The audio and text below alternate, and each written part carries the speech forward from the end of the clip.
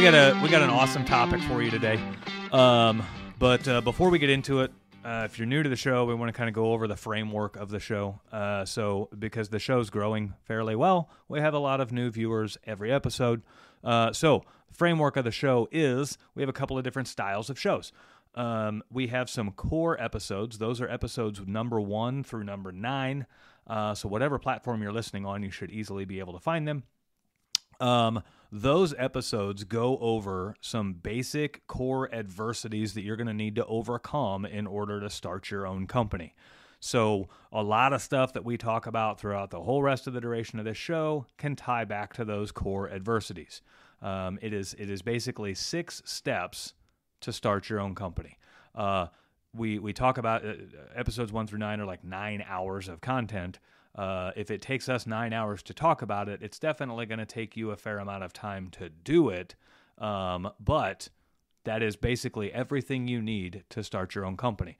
Outside of that, we have some Q&A shows where you can email in questions to us. That email address is askmitch@mitchsmedley.com, and you can shoot us emails if you have any questions about certain issues that are unique to you, rental things, relationship things like with vendors or with potential customers, or anything like that, or just general business questions or how you're starting your business. Shoot them into us. We'll answer them.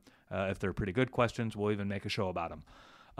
We have some guest episodes where we bring on guests who have either started their own company or that they can benefit you in some way, shape, or form with the creation of your company. And we'll talk to them about some of the adversities that they've overcome. We have just some general business shows, which that's what today's show is just a general business show where we go on and we discuss good business topics that it's kind of like a continuation of the core adversity shows. But it's just good business stuff to keep your mind in the right direction. And then finally, we have the Beyond the Void shows, and that's where we let loose a little bit and we talk more about the more current social topics that are going on and stuff like that. So that is the framework of the show. Today's show is going to be over how to have tough conversations. Difficult decisions and tough conversations. Difficult decisions, tough conversations. So and not just like business related, but with everything. With your kids, with your wife, with, or husband, whatever. Employees, customers, the bank. Right. Dealerships when you're trying to buy a car and the idiot salesman's trying to haggle with you. Now it's not as bad. They won't haggle at all. They just tell you, hey, nope, this is what it is. Yep. But we're on the tail end. Those debating skills are going to come right back to play. Yeah. Hopefully, because I love it. Yeah. I know that the guy wants to sell me the car. Right. I'm like, yeah. Let's see what we can get. It's kind of fun going there with like a bunch of holes in your pants and a shirt it's got holes in it, and then tell them you're paying cash. It just screams 590 credit score. Yeah. And they're like, this guy. And so you give him a number, and he's like, yeah, okay. And then you're like, oh, no, I'm writing a check for this. Well, nowadays, eyes are wide open. Nowadays, they want to finance you because they make more on the financing. Yeah. So yeah, they'll actually give you a better deal if you finance it. It's not like back in the day when the financing went through another company no matter what. They finally wised up and they were like, oh, we could finance these cars and make some extra money. Yeah. Hell, cars nowadays are almost just an avenue to get to the financing contract. Of course it is. So. Or sell you an extended warranty. Yeah. Or 85 oil changes for $19.99. And I don't know why they try so hard to sell you one. I get phone calls every day about my extended warranty. Oh, do you? We've been trying to reach you. I dug open a sewer the other day, and there was a note in the bottom of the sewer that says, we've been trying to reach you about your car's extended. They stop at nothing, right? That is the second worst dad joke I've heard in a while. It's okay. Yeah. I like it. All right, so tough conversations. If you are trying to do anything in life worth doing, you will have to have tough conversations. People that are pushing themselves to the limits will have tough conversations. People that are trying to push those around them to improve will have tough conversations. People that have very exacting goals or ideas for how they want something to happen, they have to have tough conversations, right? Tough conversations are a very, very real part of business, but they're also a very real part of life. And so today's entire show is dedicated to helping you through the gauntlet of tough conversations. You can't avoid them. They have to happen simply because you're human, I'm human. We operate on two different levels, right? Like your brain thinks of one path, my brain thinks of another path. Both paths might work. However, we might only be able to do one path, and so we're going to have to choose, right? Or you may view things one way, I may view things another, and it's an important enough thing that we have to that we disagree about it, and then we have to talk about it. This happened to us 3 weeks ago. Yeah, 3 or 4 weeks ago. Before one of the episodes, we're talking about how to. Do you remember what episode that was? It's not important. No, it's not. It might be for somebody, but that's not the point. So he was talking about how he likes to save money for taxes. Yeah. He had a specific way he does it. I had a specific way I do it. We literally argued for an hour about freaking nothing. And we both knew. I was like, Mitch isn't going to change his mind. No. And then eventually Mitch finally realized, I'm not going to get Dave to say this is the better way to do it on the show. Right. So we're just going to move on. We're just going to agree to disagree, and we're going to tell. So it was episode 25 when we were talking about how to run your business checking account. Oh, that's what. And how to prepare for taxes. And so, it was like, all right, we'll just tell them two different ways to do it, and then let them pick whatever way works best for them. Yeah, and it's fine because that's one of those situations where you just can't turn someone's mind. Yeah. You just can't do it. It's physically impossible. And that is, Mitch and I have been friends so long, it's not an issue for us to argue like that. No. And at the end of it, literally, I told him, I was like, do you know how arrogant you are sometimes? And, I mean, I'm the same way. That's why we work and why we've been friends is because, and it doesn't bother me when people are like that. Some people, they would have lost their mind. Yeah. And been like, do you, they get all worked up and mad about it, Yep. It's easy if you know someone, and this kind of delves into what we've started talking about. It's easy if you've known someone for a long time to tell them the truth. Mm-hmm. And if someone is a close friend of you and you tell them the truth and they can't handle it, I mean, you either didn't know them as well as you thought that you did, right? Because you thought, they'll be fine with this, but that's a tough conversation sometimes you have to have. Yeah. They'll be fine with this, and then you say it, and now all of a sudden you're in a tough conversation. Right. Well, and a lot of people argue for the wrrong reasons too. They argue to win an argument. They argue to be right. Yeah, they argue to be right, or they argue to prove somebody else wrong. That maybe they're not going to be right. They just want to prove somebody else wrong. Yeah. That's kind of an American culture thing, too, I think. Yeah, and it's not good. Yeah. We call that dick measuring. Yeah. Exactly. I'm smarter than you. Yep. I know what to do. Yep. Well, I could put this puzzle together 15 times, and each time's different, but I still have the same result at the end of it. Well, and it's like, come on. That kind of goes into the whole theory, too, of the dick measuring thing. You're going to see, you see this all the time. There's a one-upper philosophy on literally everything. You could be talking about something that is not even worth dick measuring over, and somebody will talk about how they can one-up it. They've done it worse, right? You talk about, man, it was cold yesterday. Oh, that ain't nothing. Man, you remember last year? Remember, yeah. And they always got to go to some scenario where they've had it worse, right? Yeah. You could talk about how hot it is. Man, it's hot here. Oh, it's only 93 here. It was 97, where I grew up. Yeah. Or whatever. It doesn't fucking matter. Yeah, 93 and 97 feel the same. It's fucking hot. And I don't know if it's I don't know what drives people to do that, but everyone does it. Everyone does it. I try to consciously decide I'm not going to do that, and I still do it. Yeah. It's like, a guy will bring up a job. Man, I had this job and this customer and blah, blah. And then you don't even realize you're doing it, and you're like, I had the same.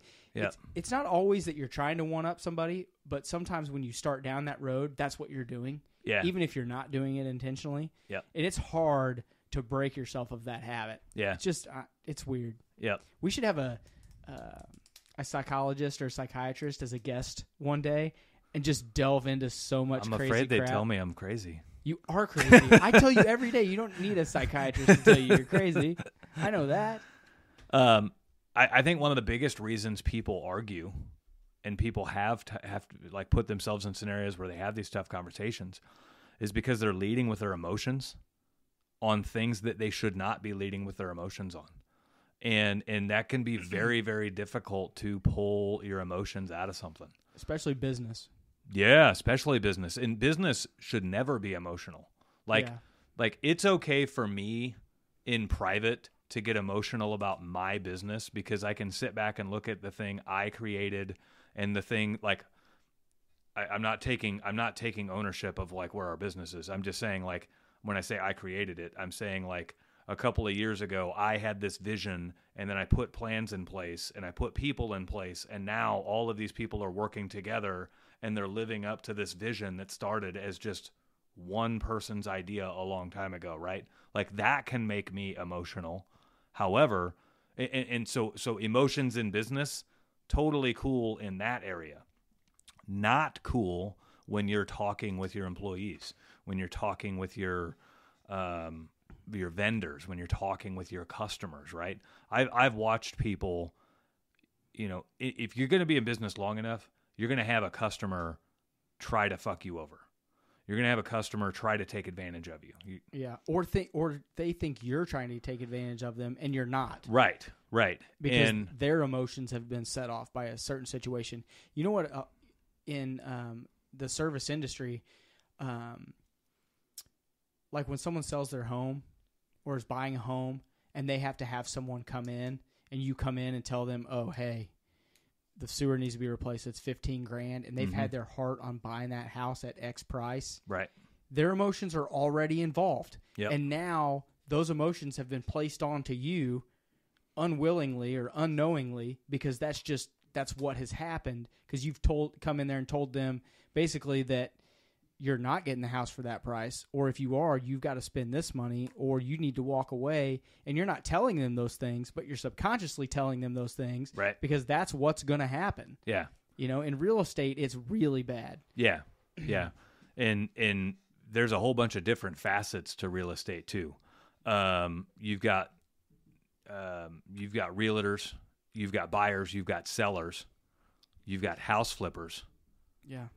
And you've got the bank. You've got banks. If you have a personal relationship with your bank that's loaning you the money, that and they're on your side and they're in your corner, they're going to be they could be emotional about it, right? So in business, let's say customers, for example, you have a customer that's trying to take advantage of you or screw you over. It can be very easy to leave your emotions in with that. And next thing you know, now you're talking to your customer and you're screaming at your customer, right? And you've left your passion in with that. It was one of the hardest things I had to learn how to do in all of my management background and everything else when I'm talking with upset customers is to remove the amount of time I have invested with the situation up to that point, right? So let's say I've got a guy that I've trained really well, but he makes a boneheaded mistake and the customer's upset. Well, I used to be going to that customer on the offensive or being ready to be on very defensive of my guy because I have a lot of emotional connection to my guy. I have a lot of commitment to my guy. You have his back. Right. Yeah. And so I used to think I was doing the right thing by being very defensive with the customer and everything else. So as far as your relationship with that guy in the company, you were doing the right thing. You were doing the right thing, right. But for the business and your job title, you were not doing the right thing. Right. And you have to be able to, I think that's where you're going with this, you have to be able to separate that. Yeah. And so you've got to be able to remove all of your emotional connection to your job, to your business, to your employee, to everything, and just wipe all that out and listen to the customer's concerns, identify what they are, and then come to an agreement. Yeah. And it's weird because once you're able to separate all of that, you can actually turn an upset customer into one of your biggest advocates. We have many 5-star reviews on our company that were people that were less than thrilled with our service, but they thought if a customer goes to the lengths of bringing an issue up to management or to ownership, they're already fired up too. Well, they're fired up, but also that's not a lazy customer, right? That's a customer who is very they're an advocate. And so if you when I see somebody email in with concerns or questions, I immediately look at it like this is going to be a 5-star review. Watch this. And I'll answer all of their questions, I'll address all of their concerns, I'll put a plan in place or whatever. And I don't throw my guys under the bus when I'm doing it.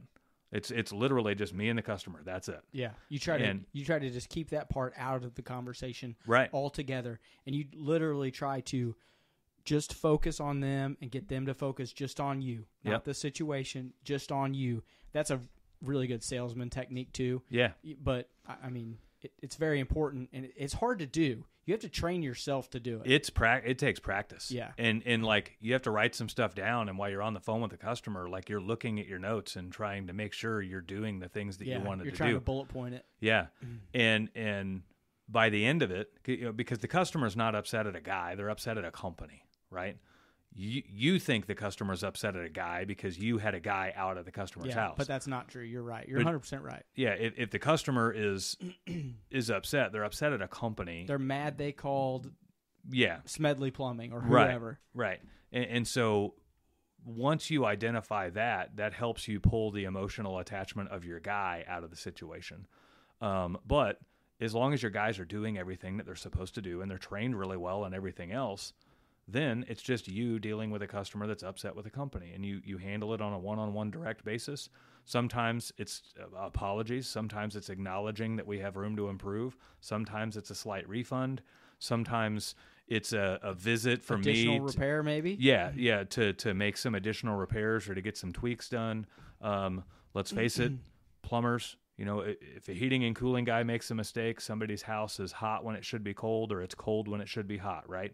Yeah. If a plumber makes a mistake, half the time it's a wet, nasty mess, right? And it can be a real problem. Right. And so, sometimes it's paying for some damages that we caused. And what's funny is when they see us go to great lengths to make sure that we addressed every concern they had as an upset customer, they love us after that. Yeah. Like when they see that we spent more time handling them being an upset customer than they ever would have anticipated, they just love us. Being humble and taking care of a situation is harder to do than to just go in there and be defensive. Like you were saying, nope, didn't do that. It's hard to say, we fucked up. Yeah. This is what we're going to do. We are going to do X, Y, and Z. We are going to take care of this. Yeah. This is how it's going to happen. And if you're not happy after that, we're going to keep on trying. Yep. And when people see that kind of dedication, and that doesn't matter what kind of industry you're in. Right. When people see that dedication, they're usually on board. Not Yeah. all the time. Yeah. Because sometimes, let's be honest, sometimes even if you do the right thing and take care of everything above and beyond what they thought, were so mad at the time that they just won't call you back because this is going to sound stupid, it brings up feelings of whatever they were feeling at the time, and they won't. They're ashamed of how they were feeling. Sometimes. Yeah. Sometimes. Or they're just, you know what, I'm just going to move on from this situation, even though they did. And they won't badmouth you necessarily. Yeah. They just won't call you back. And if anyone asks, they'll say, yeah, they took care of everything, but I just use this guy now. Yeah. Or gal or, whatever. Well, and I think one of the problems that we find is if you think back at a time where you were upset enough to have to ask for a manager or have to try to get to the owner or bring an issue up to a company, you were probably really fired up, right? And so you're putting your emotional connection to a scenario like that, you're putting that into your customer's mind for them automatically. So when a customer emails in or calls in and they're upset, you're immediately attaching how upset you've been in the past to that customer. Yeah. Well, what I find is most of the time, customers are kind of like a peacock whenever they're trying to get attention from management. They put on this amazing show up front, and then all of a sudden, the moment management comes at them with the total care and compassion, and we're going to do whatever it takes to take care of you, all of a sudden, those feathers start going down. They're like, okay. Right. Okay, I did what I had to do to get the attention I needed. Right. And, that's a problem with a lot of businesses. Customers do that because they feel they have to because of other companies. Right. You know what I mean? Right. I may have said that wrong at the beginning. But, they've had to throw those fits to get someone to even return a phone call. Right. To get somebody to give them any type of answers, especially in the online age now. Yeah. You buy something online and get it and it's broke. Well, customer service online is either stellar or non-existent. Right. And then they kind of translate that to the same to the service industry, which hopefully is better than that. But, right. Well, in like the home services industry, there are so many con artists and just absolute shitty contractors out there. Oh man, there's a lot. That customers have a lot of those apprehensions going in, right? Yeah. And the moment they've had a bad experience, well, now they're kind of teetering on the, am I dealing with a shitty contractor or a con artist? About everyone right? they call. Right. Automatically just scared to death. Right.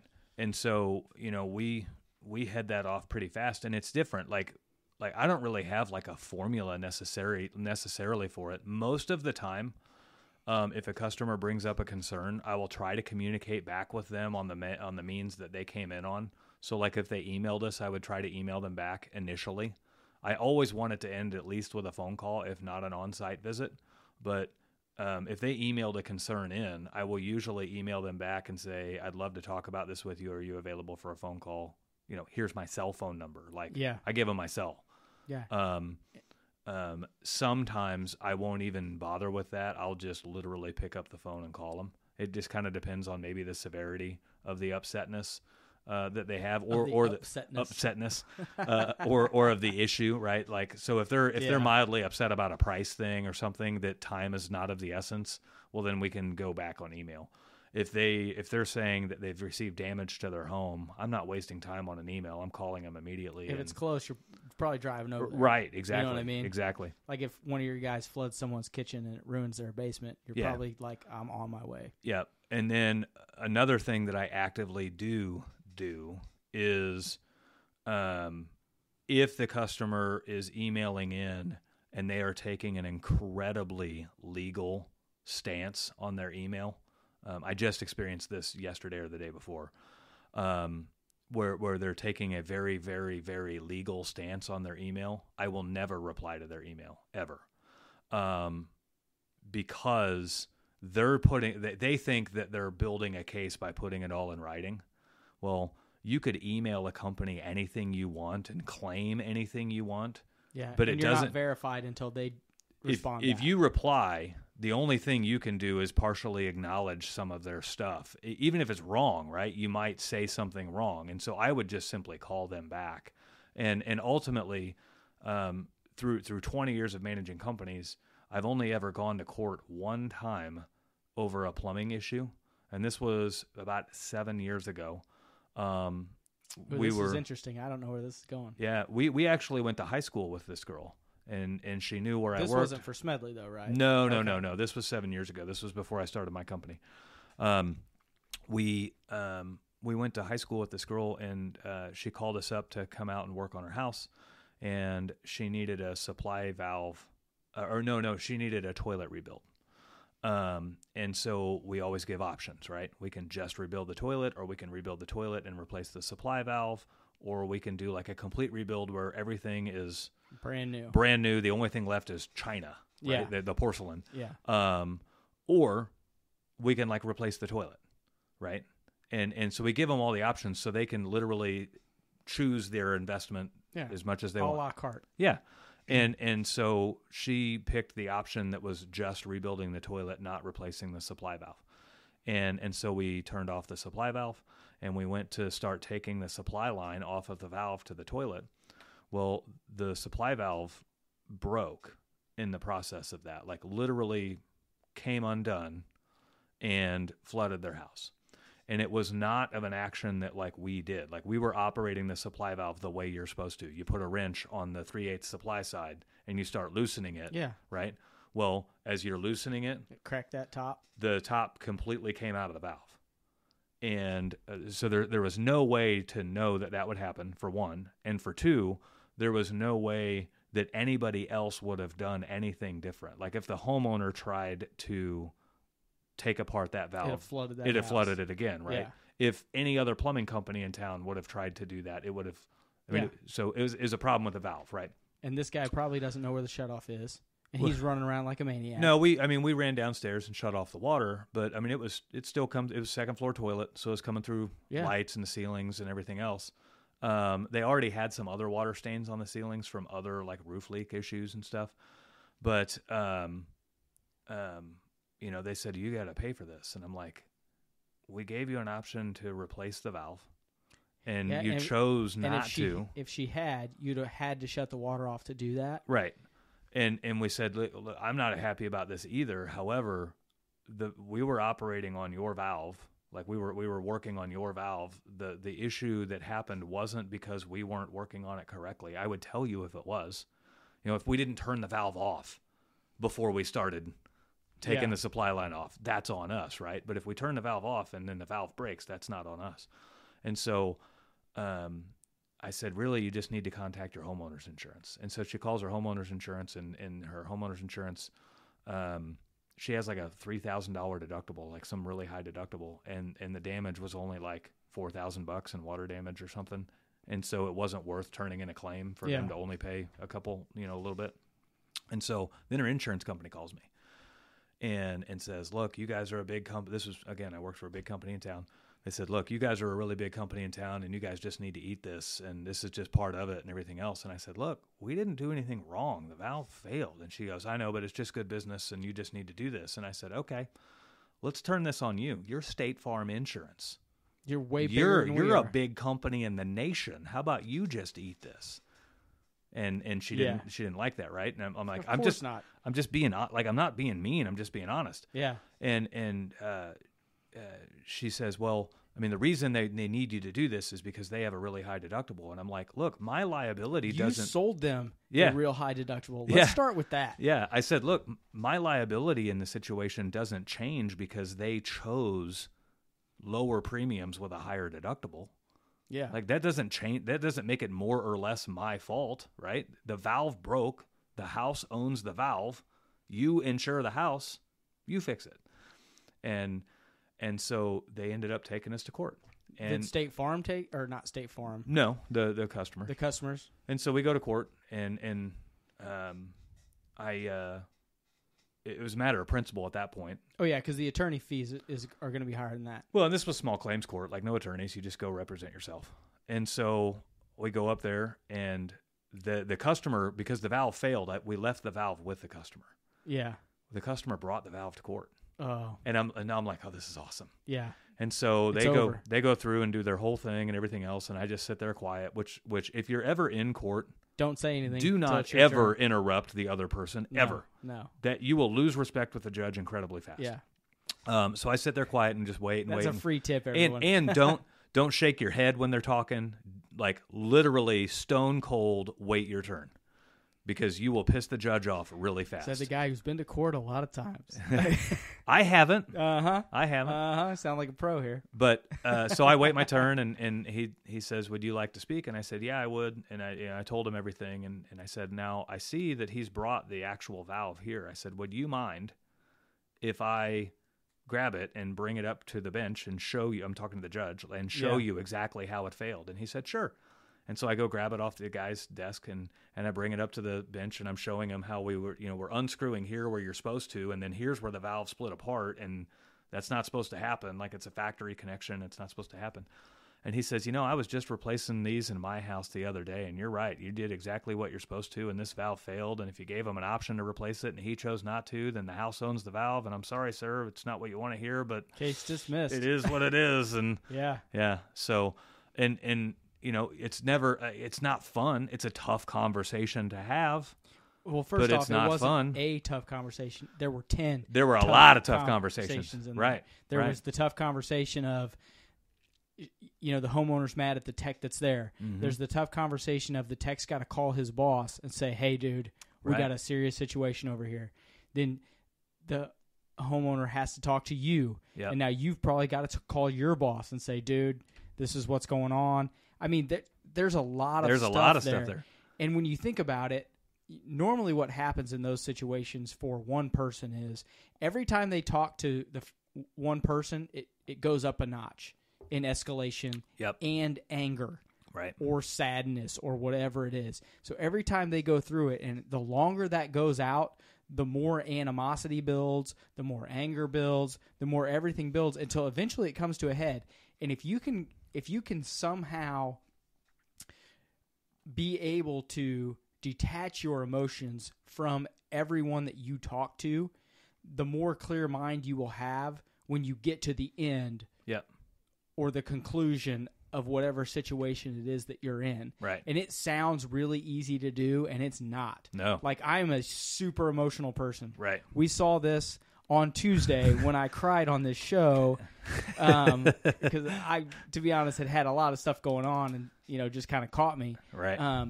But people that are emotional, and there's a lot of us out there, it's not just sadness or it's not this. It's when you start getting mad, dude, you're on fire. Yeah. And a lot of people are like that, and you've got to be able to check yourself. Like Mitch has known me a long time. My temper when I was in my 20s, like 18 to 22, I could be at the bar and one dude could say one thing, and I mean, it was a shitstorm. All of a sudden, we're diving into the car and leaving. Now I'm 40, and that part, I mean, that's not even who I am anymore. Right. But when you have tough conversations, you need to realize that in yourself and who you're talking to. Mm-hmm. You need to be able to, and it's almost impossible, you need to be able to read that person as the conversation's going on, and try to not only calm them, but keep yourself calm and try to get the facts as clear as possible, when you're dealing with those tough situations. Yeah. And it's really hard as a business owner. As a business owner, what's the number one thing you're emotional about or care about? It's your business. Right. It is, especially a small business owner like Mitch or myself, it's your life. Right. Everything about that company is you. You have poured your soul and your pain and your money and everything into this. So when something goes wrong, you're 100% invested, boom, right off the bat. Right. And it's hard to separate those things. Yeah. Yeah, it can be really tough. Now, one of the things I found is in any conversation, not just customers, but any conversation, for the most part, the more you remove your emotion, all of a sudden the person you're talking to's emotion starts to come down too, right? Like emotions feed off of each other. Yeah. And so if you start charging up, well, now they have to react, and they go all Newton's law, right? Like equal opposite reaction type of thing. And so, if you raise your voice, well, now they have to match that or exceed it, and so on. So that can get really volatile really quick. And so the easy way to keep that from exploding, it can go crazy. So the easy way to keep that from exploding is just get your emotions out of it. And most of the time when you have to have tough conversations, you have prep time. So you have time to get your emotion. It's not like something happens right now and we have to talk about it right now. Really at any time. I mean, even in your marriage or anything else, right? Yeah. You're probably right. Most of the time. Now, children can be a little bit different because children can misbehave in an instant, and you need to handle that in an instant. Or not just misbehave, but come up with something completely random that you didn't even know they were capable of thinking about. Yeah. Whoa. Like you have this look on your face like, oh, shit, what? Right. And so even there, though, like my wife and I have a rule that we'll never punish our kids under anger. Like we'll you gotta think about it. Sleep on it one night or something. Yeah, they know it's coming. Maybe they're hanging out in the room for a while we calm down and think about it rationally. Yeah. Or making whatever. a rope ladder to get out the window after you punish them, right? Like, I'm going to get my sheets together here, Dad.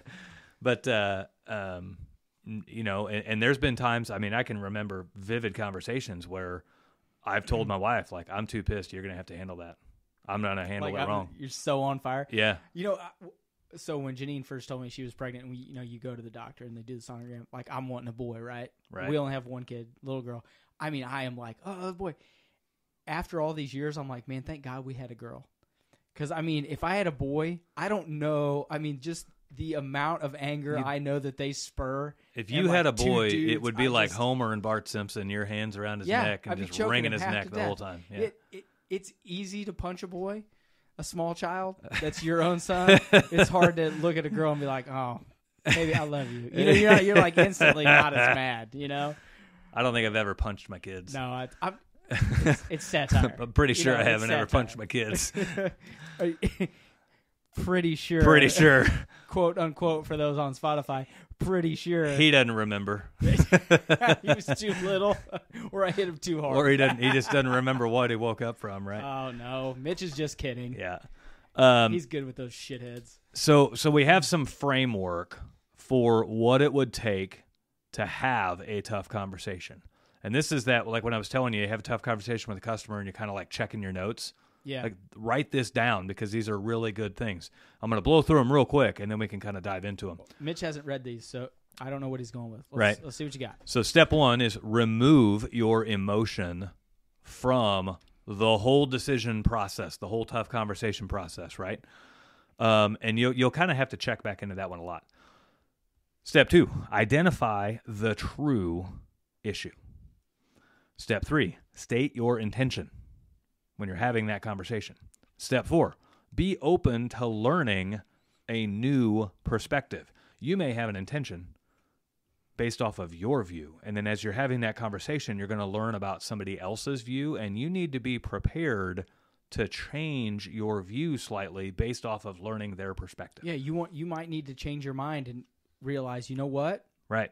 We were wrong here. Right. And we're going to try to make it right. Right. Next step, never sacrifice your values. Okay? So be open to learning new perspective.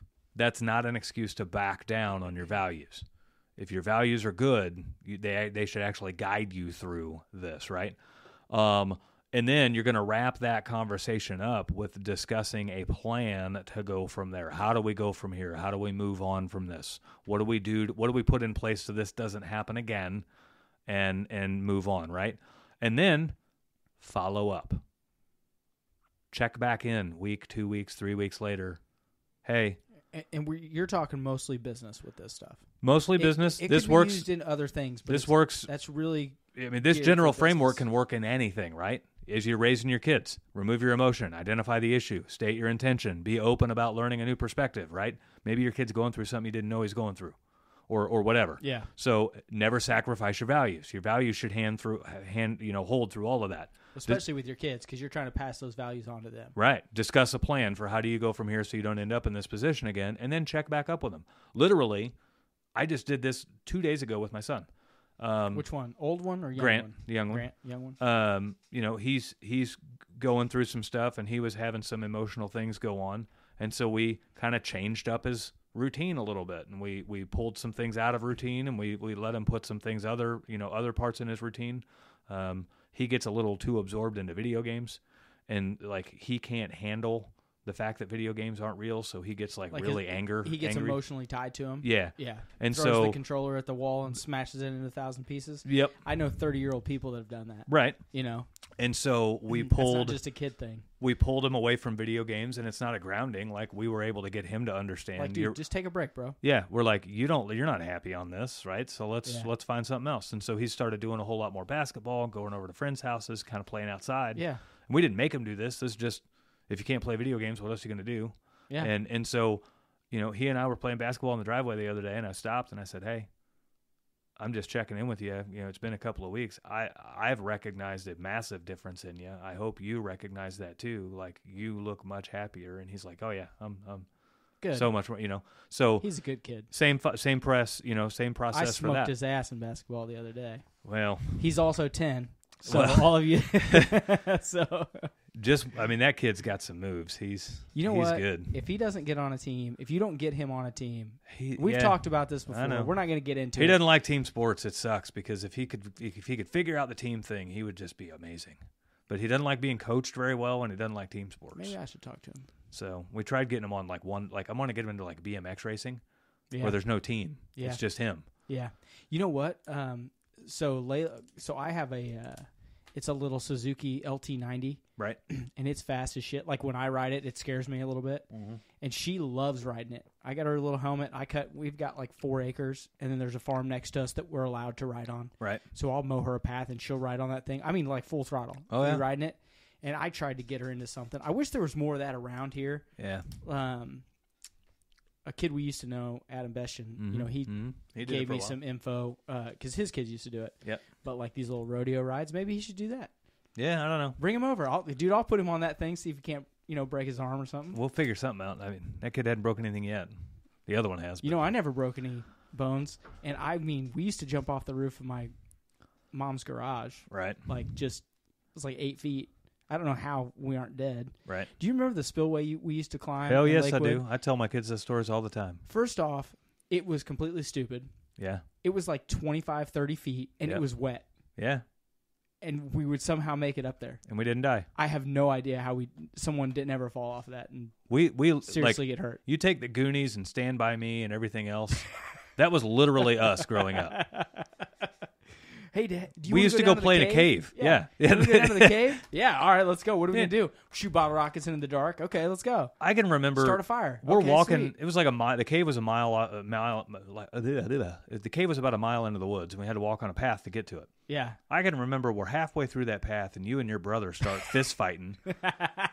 And you put each other in headlocks, and you're choking each other out. Snot's coming out of both your noses. Like one of you is going to pass out in a minute. Stubborn sons of bitches, and here I'm just wanting to go play in a cave, and I got to manage you two rolling off in the poison ivy. A lot of emotional stuff going on back then. All right, so with those steps, getting hair in weird places. Different. You don't know what's going on. Yeah, you get mad for no reason. All of a sudden, you can't stand up because everyone knows you're pitching a tent. To be in middle school again. That's good stuff. Why are you walking around with your hand in your pocket? No reason. Why you got your math book? Shut up. Yeah. Isn't your backpack supposed to be on your back? Stop it. Shut up. Don't talk to me. Right. Okay, so step 1, obviously, remove the emotion. It's the hardest one to do. It is step 1 because it has to happen before you can do anything else. And you need to keep that through the whole thing. So chill out, move around, leave the situation for a while, calm down, and then get your mind out of the place that makes you angry about the thing and talk about the simple facts that led up to it and the simple facts that are going to take you away from it, right? Calling so many names doesn't help. Makes you feel good. It can make you feel good, but it doesn't help. But it does not help. Right. So just stick to the facts and you're going to be a lot better. Identify the issue. Most of the time, what caused the blow up is not what caused the issue. Right? So like with your spouse, she didn't get mad at you for not vacuuming correctly. She's mad at you for something completely different than vacuuming. She just chose the fact that you were vacuuming the room in the wrong direction to blow up on you. You might be going down a sketchy path here. No, we're good. We're good. You might be, you're married to a redhead. She might come in here and shoot us all. Loose cannon. But I like them crazy. Yeah. So she's crazy. Identify the true issue. Okay, this is easier in business than it is in your marriage, for sure, or family, or anything. Right. Something. You know what's crazy about this? If it's family, kids, friends, whatever, you can make someone mad, not know it, and they can take it home, and it can fester for 2 weeks. Yeah. 3 weeks, 6 months, a year. Yeah. Before you hear about it. Yep. It can be bad. Yeah. And it could be something so small and stupid that if they would have said something at the time, they could have literally been like, you know what? Now that I think about it, no big deal. You say you're sorry. But 6 months has gone by and now it's grown into something that it wasn't. And it can be a huge blow up, drag out, and create serious problems. Right. I say that to say, if someone makes you mad or there is a situation, don't let it fester in yourself. Right. Bring it up. Yeah. Say, hey. Talk about it. Yeah. This is bothering me. Right. Like, if Mitch made me mad and I came in here one day and I'd tell him, I'd be like, dude, last week, what the were you talking about? Right. Right. No, we don't edit. I just edited myself for some reason. I don't know why I did that. I have no idea. We can cuss on this show, Dave. I know. I forget. I just, I try to be PC. I'm really bad at it. Yeah. Like, I'm bad. We'll do a whole Beyond the Void show on how PC is ruining the world, but. Yeah. A whole nother deal. So, yeah, identifying the issue. So, like, let's say business. Most of the time, the issue is going to be either a performance-related issue with an employee, or it's going to be a price issue with a customer, or it's going to be a quality of work issue with a customer, right? And when I say customer, that might mean customers of your business. That also might mean you as a customer with somebody else's business, right? So, like, I had to have a tough conversation with our parts supplier, where we get our parts from.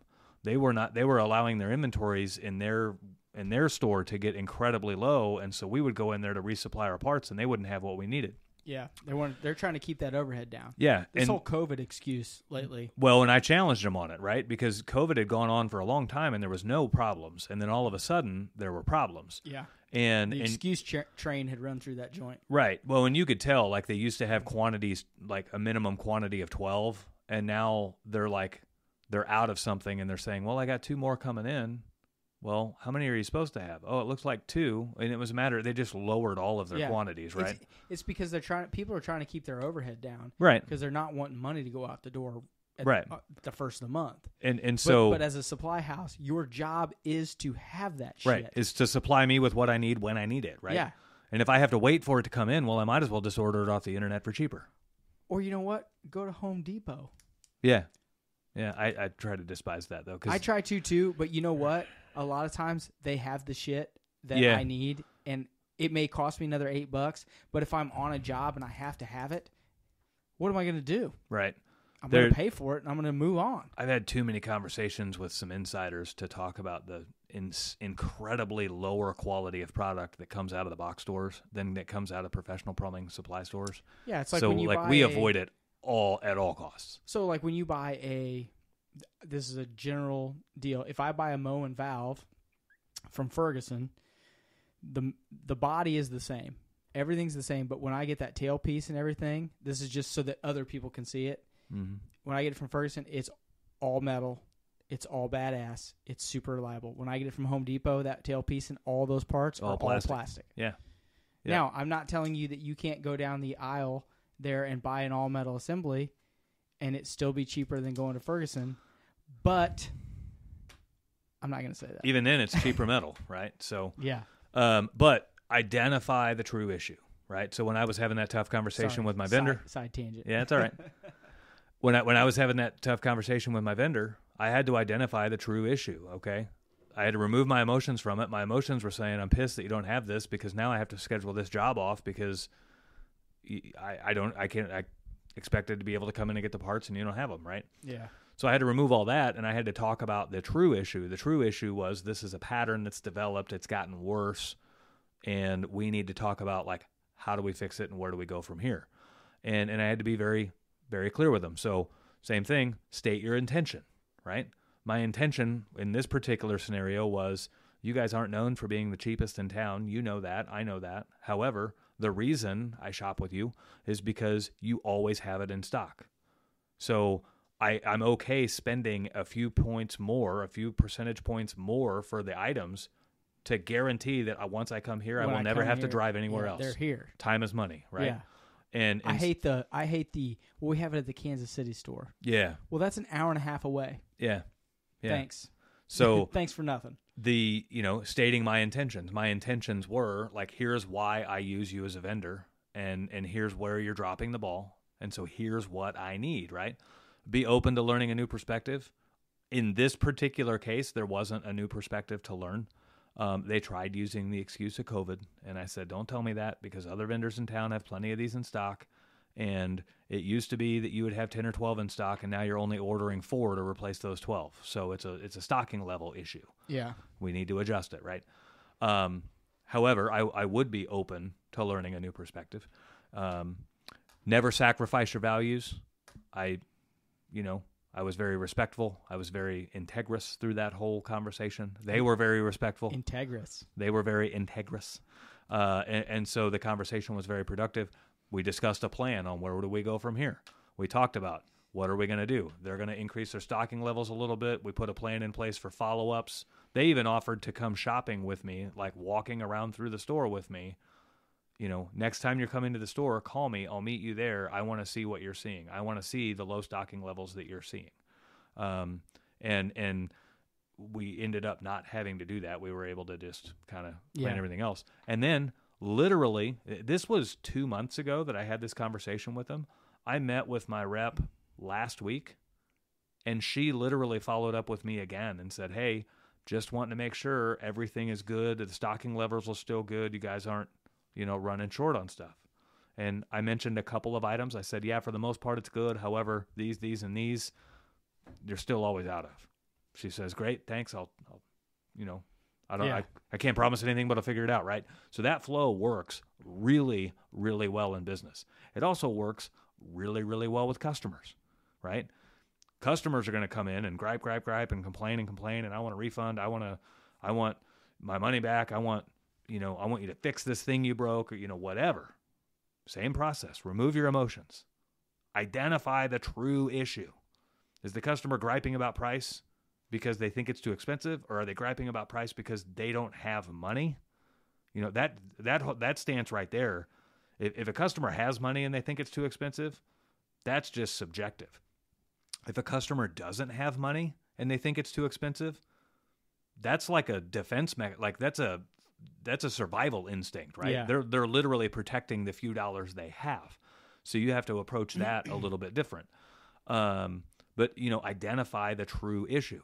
State your intentions. What are you going to do to fix their problem? What are you going to do to take care of everything? Be open to learning a new perspective. Maybe your guy did screw up. Maybe your guy did break something. Maybe your guy did a crappy repair. Whatever the case may be.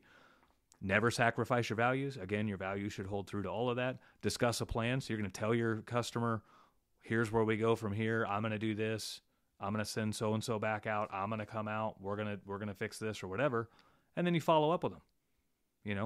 Let's say we flooded a house, because plumbers flood houses sometimes. We hate it, but it happens. Call them back up a couple weeks later. Hey, did the drying company get out there and get you all taken care of? Okay. Like again. When's the sheetrocker supposed to be there? We did this. It's about a month and a half ago, 2 months ago. One of my guys made a mistake. We actually flooded the same house twice. It's kind of embarrassing. I'm going to throw myself under the bus here. First off, it's not embarrassing. That's horrifying. It sucks, right? So one of my guys made a mistake, and he turned off a customer's water, rebuilt their kitchen valve, their kitchen faucet, and then he installed a water softener for the customer. And he turned everything back on at once and was going through, like when you install a water softener, one of the first things you have to do is go to the bathtubs and run all the bathtubs because the water softener can have some loose debris in it that you need to kick out. Yeah. Well, he didn't realize. He's too focused on running all these bathtubs. He didn't realize that his kitchen repair he didn't do properly, and the kitchen valve was leaking. And it ran over their kitchen cabinets and all over their granite countertops and ran all over their hardwood floor in the kitchen. And then he didn't realize it until he was down in the basement and saw water coming through a can light. And then panicked. Right? And so... Blind, fear rush, panic. Yeah. And I've had that. It's scary. First thing he does is call sweat. me, and he know, like, we have, mistakes can happen, right? So he calls me to let me know what's going on. He's very well spoken with the customers, so I didn't really have to do a lot with the customer at that point. But he gets the drying company out there to get them to start drying everything. I call a restoration company that's going to come out and fix the sheetrock and fix the wood and do all of the things. Refinish them hardwood floors. Yeah. And so then about $8 a square foot. Yeah. So we're doing everything correctly, right? We're owning up to our mistake, apologizing to the customer, everything. Then 5 days later, an employee of the restoration company that's out there fixing stuff calls up and says, "Hey, this carpet's all wet again in the basement." Oh, I don't know why. Let's get our guy back out there. So I send my guy back out there, and the water softener that we had installed had a piece broken in the control head, and a water softener regenerates every 4 or 5 days. Yeah. And when it went through its regeneration cycle, it kicked a bunch of water out of this broken piece and reflooded their basement. Oh shit! And that's that's something that just nobody could foresee that. Yeah, I mean it was a manufacturing thing. Like I've never inspected every piece of a control head before I've put it in. Now I do have my process to install a water softener is we cycle it through a regen to make sure everything's good. Well, now so now that's part of his process. We've done step 6 right? now, right? Right. Evaluate performance, make adjustments, and improve. Now, when we have a meeting and we talk about water softeners, we're all doing a regen. Yeah. At least one time. Yeah. And so, now I'm very heavily involved with the customer and very apologetic and everything. And we get the drying company back out there, and then and the restoration company never left. Like we weren't even done fixing it, right? And so. I tell him, obviously, when all that went down, his bill was like, I can't remember how much it was, but I told him he's not paying it yet. Like, I'm not going to collect a dime from him until we get him. Yeah. We're not going to come in and wreck his house and then try to collect for the softener that we installed and all that stuff. No. So I told him we're tabling everything until we get your house back in order. And so got him all rebuilt. I picked up the tab for all of it, obviously. And then I even called him up and I said, okay, we got it all dried out. I paid the restoration company. The communication I'm getting from them says you're pretty happy with them. It sounds like Is that true? Yeah. Is that true? It sounds like you are. He says, oh yeah, they did great work. Cool. I said, now, did you have any personal items? Like I'm even being proactive. Like, did you have any personal items that got wet, that got ruined? Any boxes, any things like that got ruined? And because I owe you for that. And before we even talk about settling up on the softener install and everything else, like I need to make sure we're squared up with everything we screwed you out of first, not screwed you, but you know what I mean? Yeah. And so he talked about, his couple of ancillary things, as, maybe $100 here or there. And I said, okay. And then my resolution to him was I basically cut his bill in half for the softener. Was like, I can't do it for free, but we didn't want to come in and like wreck your house, and so as a consolation for you having to put up with all these extra people, you did do it for free. Well, at the moment you're cutting it in half, still But let's talk about that just for 2 seconds. Yeah. So when we talk about having different accounts at your bank for savings, for checking at 2 separate banks, this is one of those situations that it's all separate. Mm-hmm. You're taking your money, paying for all of this stuff, and you are separating. Say it was a huge, giant job, like a giant commercial job. You're not trying to just swallow that stuff up. You're separating that. I paid for X over here. When all of that is done, I will treat this bill as if it's something completely different. Yeah. That's what you were doing in that situation. At this house, it's not a big deal. You're talking, a few $1,000s. But if it was at a commercial job where you flooded it and you had to spend $20,000 or whatever, yeah, the bill to complete the job is still $65 or whatever it is. You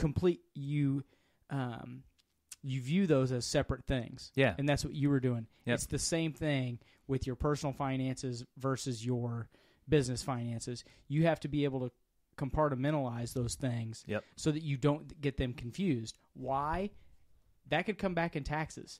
So that if Mitch was to spend that money out of his personal budget or personal checking account business checking account, I'm sorry. Yeah. Instead of making a claim, that's now a tax write-off. Right. But the part the bill that he got from that guy is not a tax write-off. That is just part of the business moving forward. Bill I got from what guy? For the work that you did at his house. For the softener. So the bill for the softener is part of your income. Right. But the damage that you did that you had to pay for is a tax write-off. Right. That's why those things need to be separate. You don't just come to the guy and say, okay, hey, buddy, I'm not billing you at all. Right. No, you don't. You bill. You keep all that stuff in order. You keep your house in order on that. You write all the checks to those companies to make this guy happy. Yep. But there are tax write-offs for that if you did not use insurance. Yeah. was I clear on that? Yeah, Am I a little jacked up? It took me a minute to get up there, but yeah, to get where I was going. Yeah, basically what you're saying is you don't want to trade your goods and services for other goods and services associated to the restoration. Yes. You want to keep things separate.